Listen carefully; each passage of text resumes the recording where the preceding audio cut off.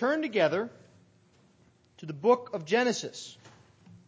This morning we'll be looking at the second half of chapter 4. I just hope, given the past week, that you all have been encouraged to know how quiet and subdued in the pulpit I am.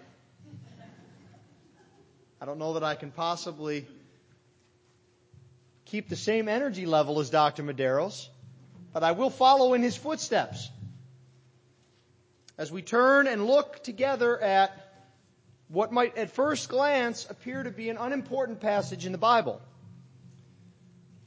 But I'm learning very quickly that there is no portion of Genesis that is unimportant. Let's look now. Chapter 4, beginning at verse 17. This is the very Word of God.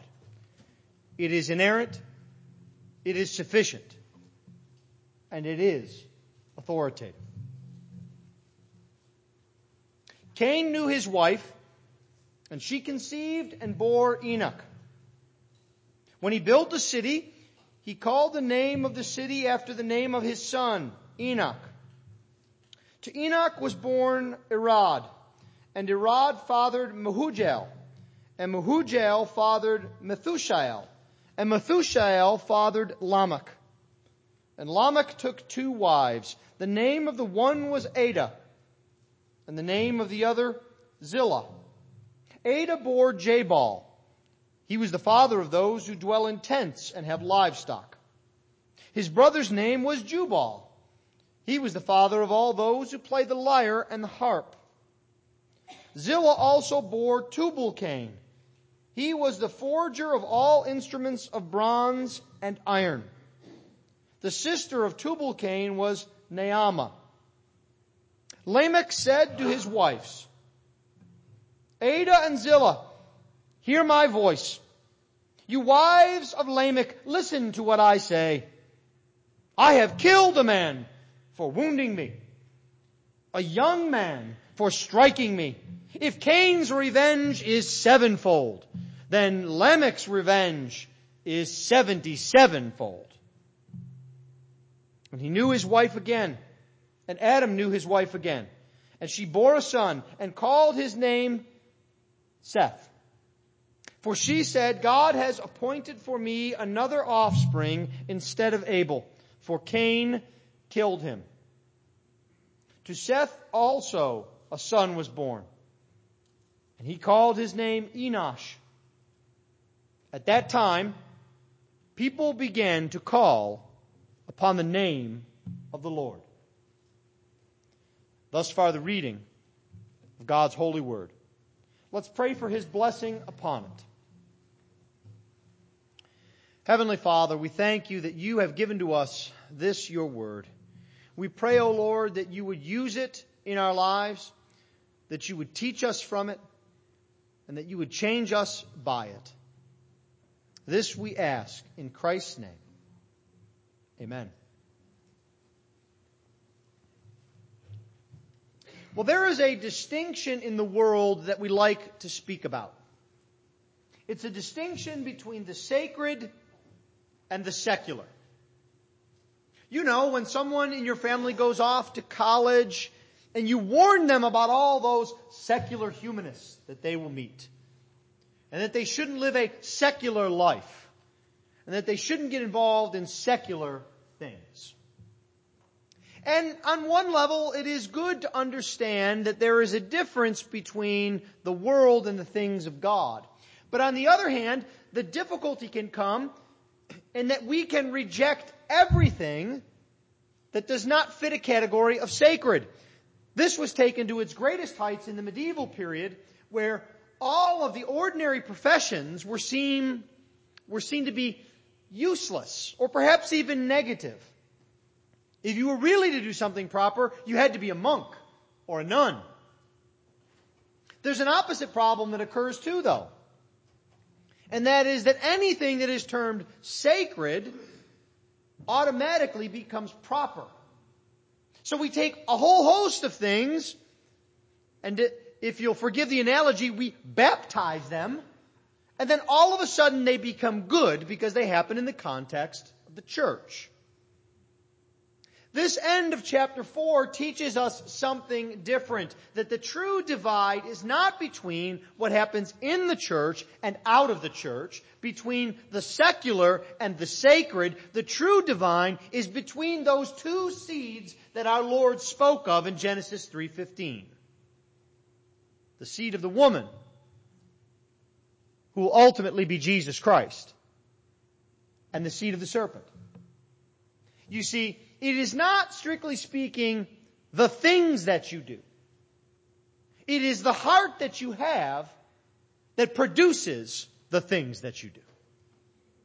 And so, this morning we will look at the difference between the seed of the serpent and the seed of the woman in the building up of society. We'll first look at Cain and his line. And we will see an attitude that is not just post-garden, not just post-first sin. It's an attitude that is in our neighborhoods, in our places of work. Perhaps it's an attitude in some of our homes. That attitude is that we don't need God. We can do without Him. We're plenty capable on our own. The problem is that attitude leads swiftly to a statement that comes out that says we don't want God. We don't need God. We don't want God. And then finally, we will turn and look at the line of the woman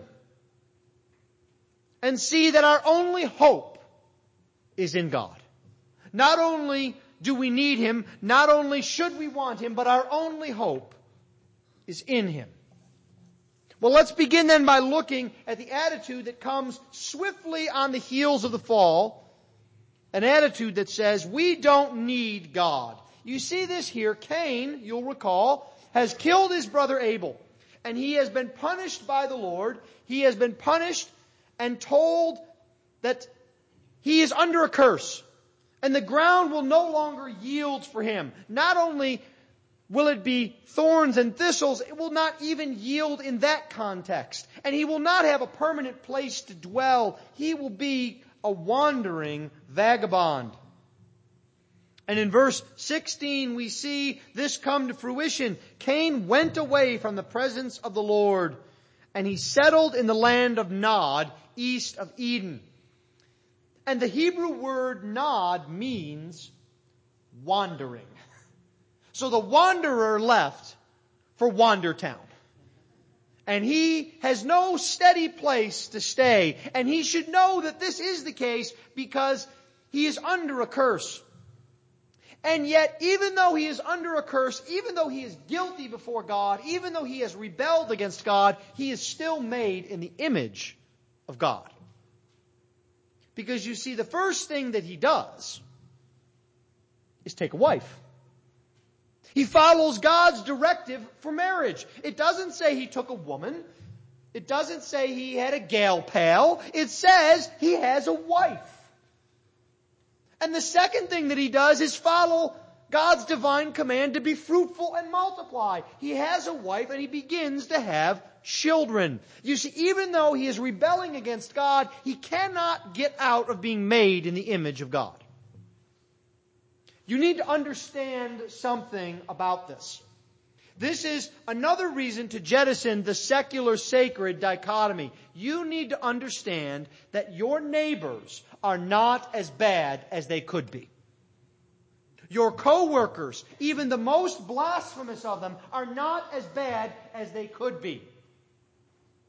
And you need to understand, my friends, that you are not as bad as you could be. You see, God has created us in His image.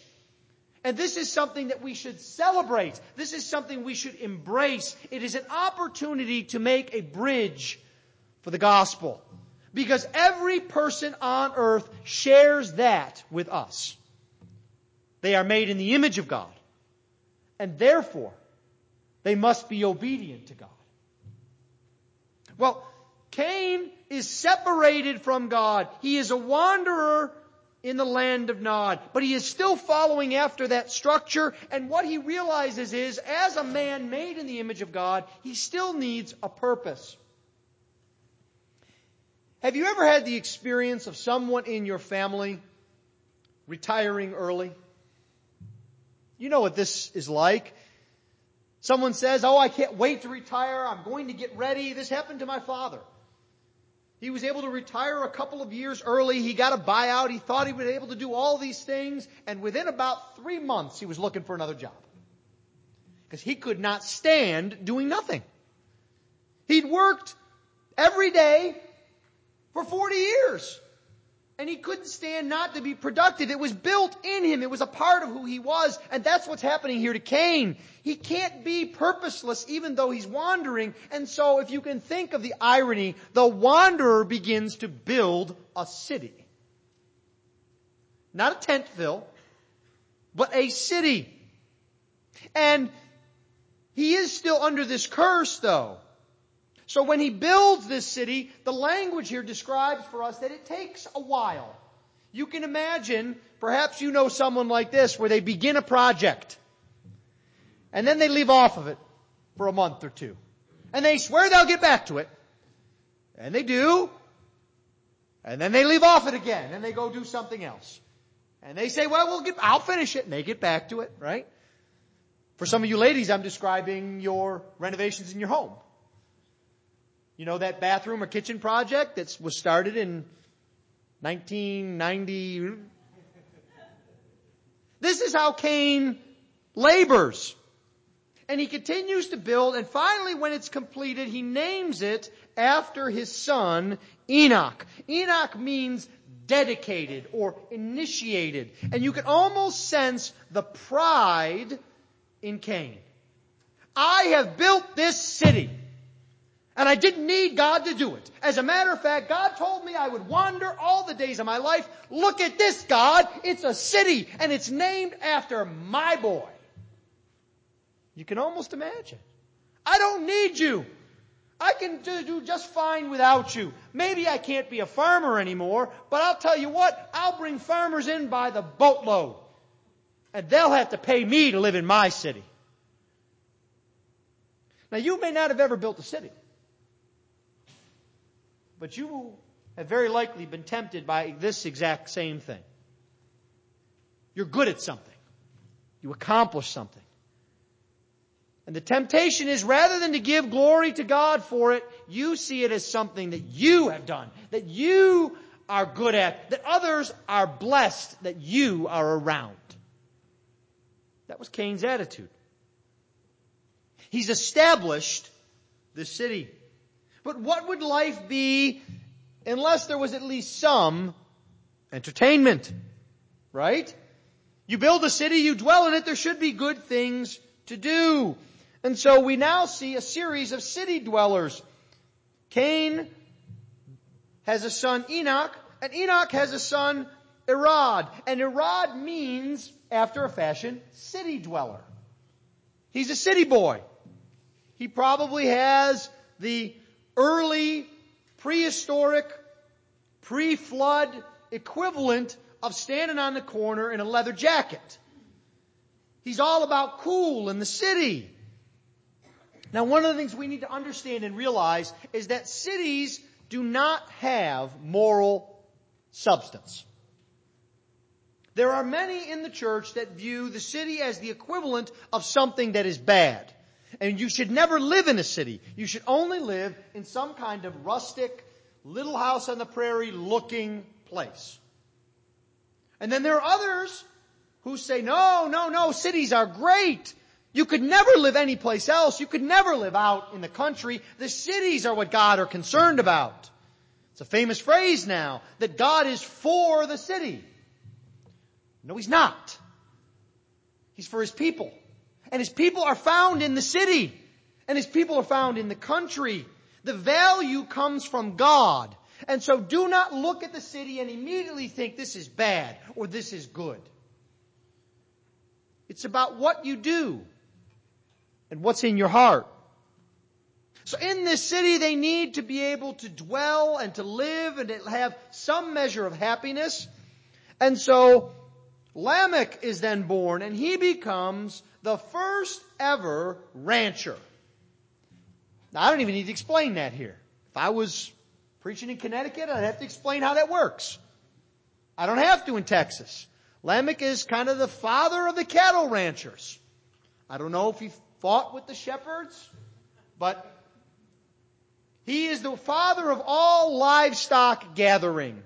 And so we might also put it that Lamech is the very first grocery store owner. You went to him for food. So you're living in this city. What do you need? You need food, and you need good food. And you can imagine all of the time that would be poured into this. Because these people are brilliant. They're living 700, 800, 900 years. Imagine how good you would be at something if you did it for 500 years straight. So you can imagine the quality of the food that is produced. But it's not just eating. Then there's also the arts. Because he has sons. And one of the sons is Jubal, and he is the father of those who play the lyre and the harp. So this implies that there is time for leisure, and this is where music comes from. They're making instruments. We start to see a diversification in society. And once again, we must be confronted with the fact that God works in all sorts of people. Music is not bad because it comes from a descendant of Cain. Some people will say that. There should be no music ever because it comes from a descendant of Cain. It's wicked, it's evil. But that's not true. We should look and we should see that God can even work in the lives of those who rebel against Him. It's what we call common grace. Think of all of the beautiful art, sculptures, symphonies, all of that we have from those who had no thought at all for Jesus Christ. Our world is the richer for it because God is at work. We have food, we have art, but we also have production. There's another son who is born to Lamech, Tubal-Cain, named after his ancestor Cain. And he is the first metal worker. He might, maybe in our context, we think about it, he's the very first engineer. He puts things together. He probably draws plans up. He works with metals. And so now here we have a very productive society. Actually, all of these names, the Yabal sound that's in these names means to produce food, to produce art, to produce goods. And then there are the ladies. We don't know much about them except for their names. And I don't think we push this too far, but it's interesting. There is first Ada, whose name means ornament. She's pretty. So very pretty. And then there is Zillah, whose name means sweet voice or tinkling like bells. And then, of course, there is Naamah, who is brought into the scene later, and her name means loveliness. Now, we can't take such scant information and draw everything out about their character, but I do find it interesting that all that is mentioned about these women are superficial characteristics. They don't speak. There's no substance. And we'll see in a minute, they don't make good decisions. How different from Eve, who claims the promise of God in the face of death and says, I have gotten a man. Or who later we will see claims the promise of God and the work of God. You see, these women here are not concerned about eternal things, just like the men are not. And so we need to understand here that in our own lives we can be tempted. We can be tempted as men to work ourselves to death and to find meaning in our work. Or we can be tempted as women to find meaning in things that are unimportant and superficial.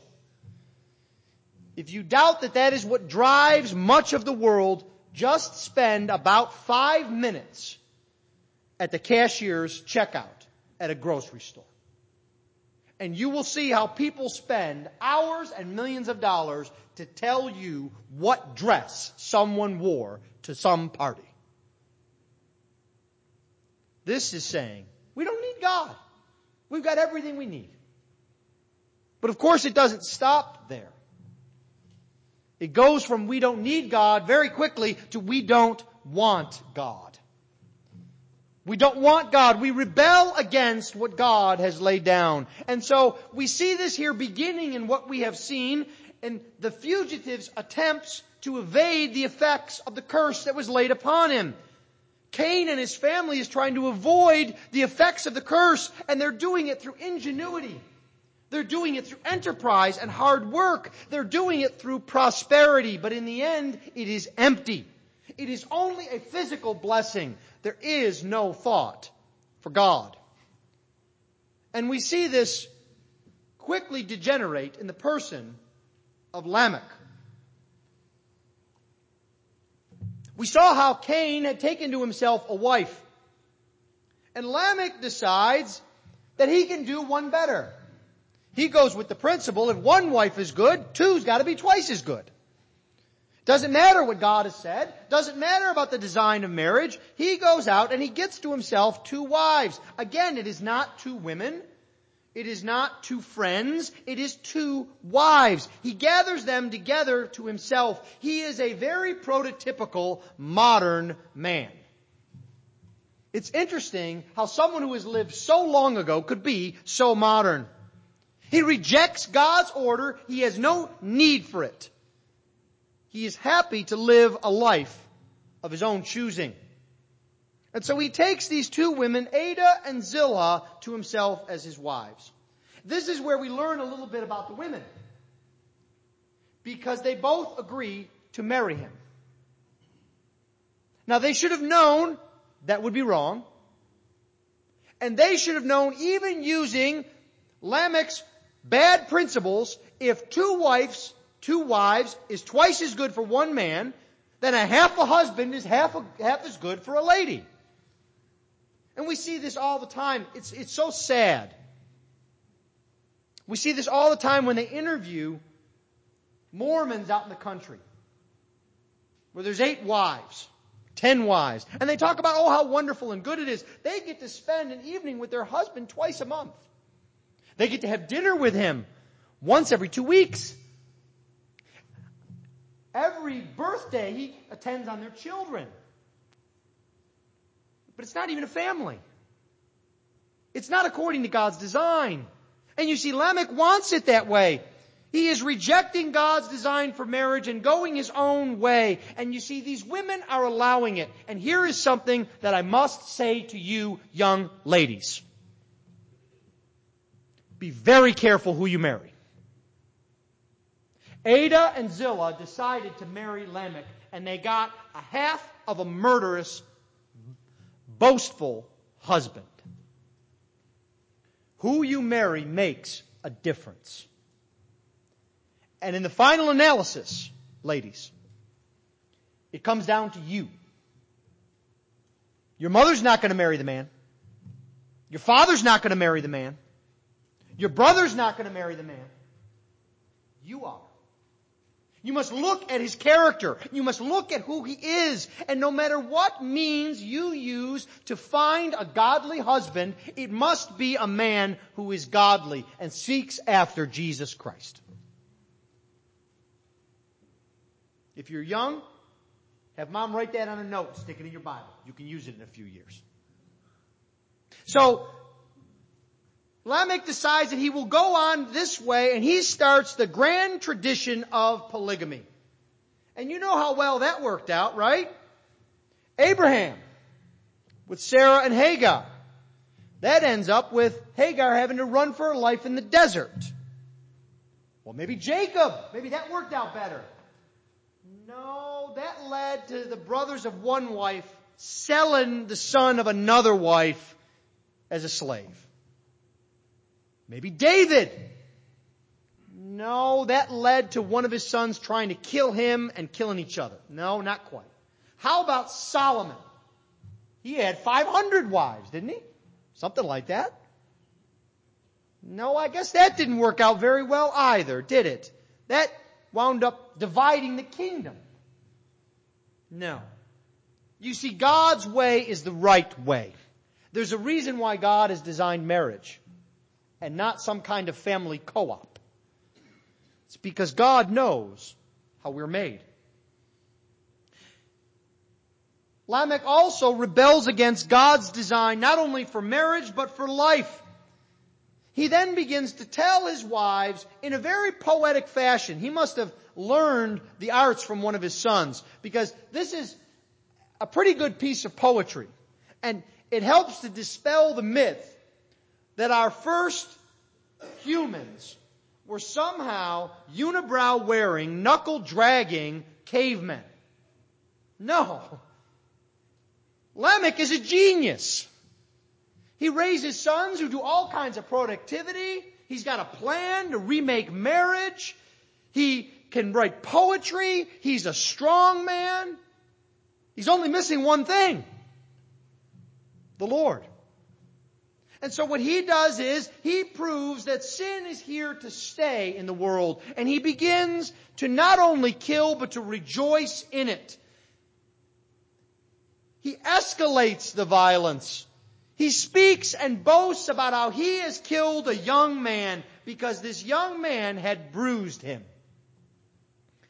The words here are very light.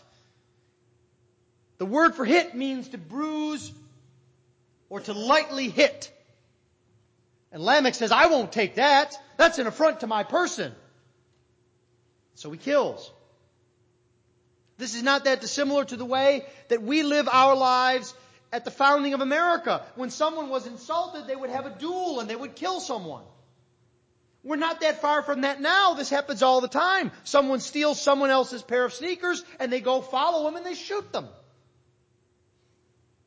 This is the way we are.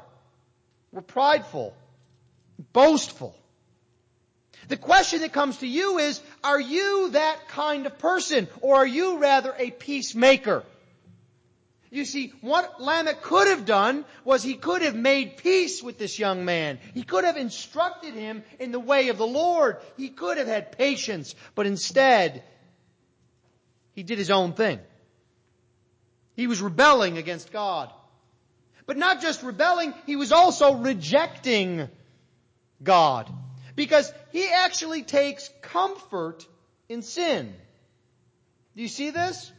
In verse 24 he says, if Cain's revenge is 7-fold, then Lamech's revenge is 77-fold. When he speaks of killing, he uses the same word that is used of Cain killing Abel. He actually says, I'm following in Cain's footsteps, but I'm better at it. I'm a better sinner than Cain.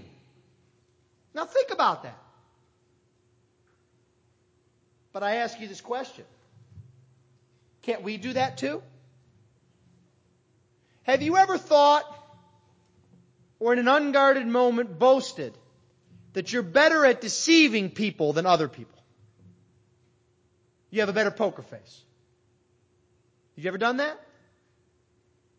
That you are better at sinning. You see, this is a temptation we face. Lamech takes comfort in sin, and he just presumes that God will look away. He actually presumes that God will forbear with him. And this leads to a complete lack of forgiveness in his life. This phrase, 77-fold, should ring a bell in your mind. He says, if Cain's revenge 7-fold, I'll be 70 times 7. It's the same phrase that our Lord Jesus Christ uses, but in a completely different context. He says that you are to forgive 70 times 7. Not to revenge 70 times 7, but rather to forgive. And you see, Lamech is so bound up in himself that he has no place for forgiveness. And the sin just continues to escalate. Cain had succumbed to sin, but Lamech exalts in it. Cain sought the protection of the Lord, but Lamech looks round to provoke others You see, the situation gets worse and worse. This is what happens with unchecked sin. Whether it is in the line of Cain or whether it is in your heart. If you do not kill sin, sin will be killing you. So what do we do then? We are a people lost in sin, who say we don't need God, who say we don't want God. What do? We find out at the end of this chapter that our only hope is God. And you see what this other line teaches us, that we must begin by looking to God. Imagine the situation that they are faced with. It is bleak. Life is sophisticated, but so many people are lost. It's much like our day and age. The fact that you carry around an iPhone and an iPad and your car has GPS and can tell you what you ate for lunch does not change the reality of the lostness of the world.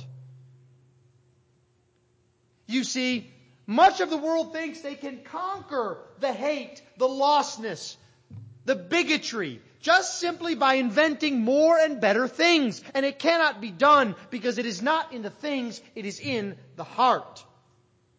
Our hope is not in building cities. Our hope is not in educating our children. Our hope is not in art lifting us up. Our hope is in the Lord Jesus Christ. He makes all of those things worthwhile. He gives meaning to building. He gives meaning to education. He gives meaning to art. And you see, Eve recognizes this. She bears a son and she names him Seth. Because God has appointed another son for me. He's the replacement, if you were. And he's not the replacement so that she can dote on him. He is the replacement because she knows that God has predicted. He has promised that the promise will come from the seed of the woman. And she knows that she must have a child to carry forward that line. And do you see what she does here? She says, God has appointed for me another offspring. How much Eve has grown. She's grown through sadness, hasn't she? Could you imagine being Adam? You know that because of what you did, one of your sons murdered another son. And now marriage is under attack. And now more killing goes on. All because of what you started. And you see, Eve has gone from the place where she said, I have produced, in verse 1, to God has appointed. You see, she has God-centered view now.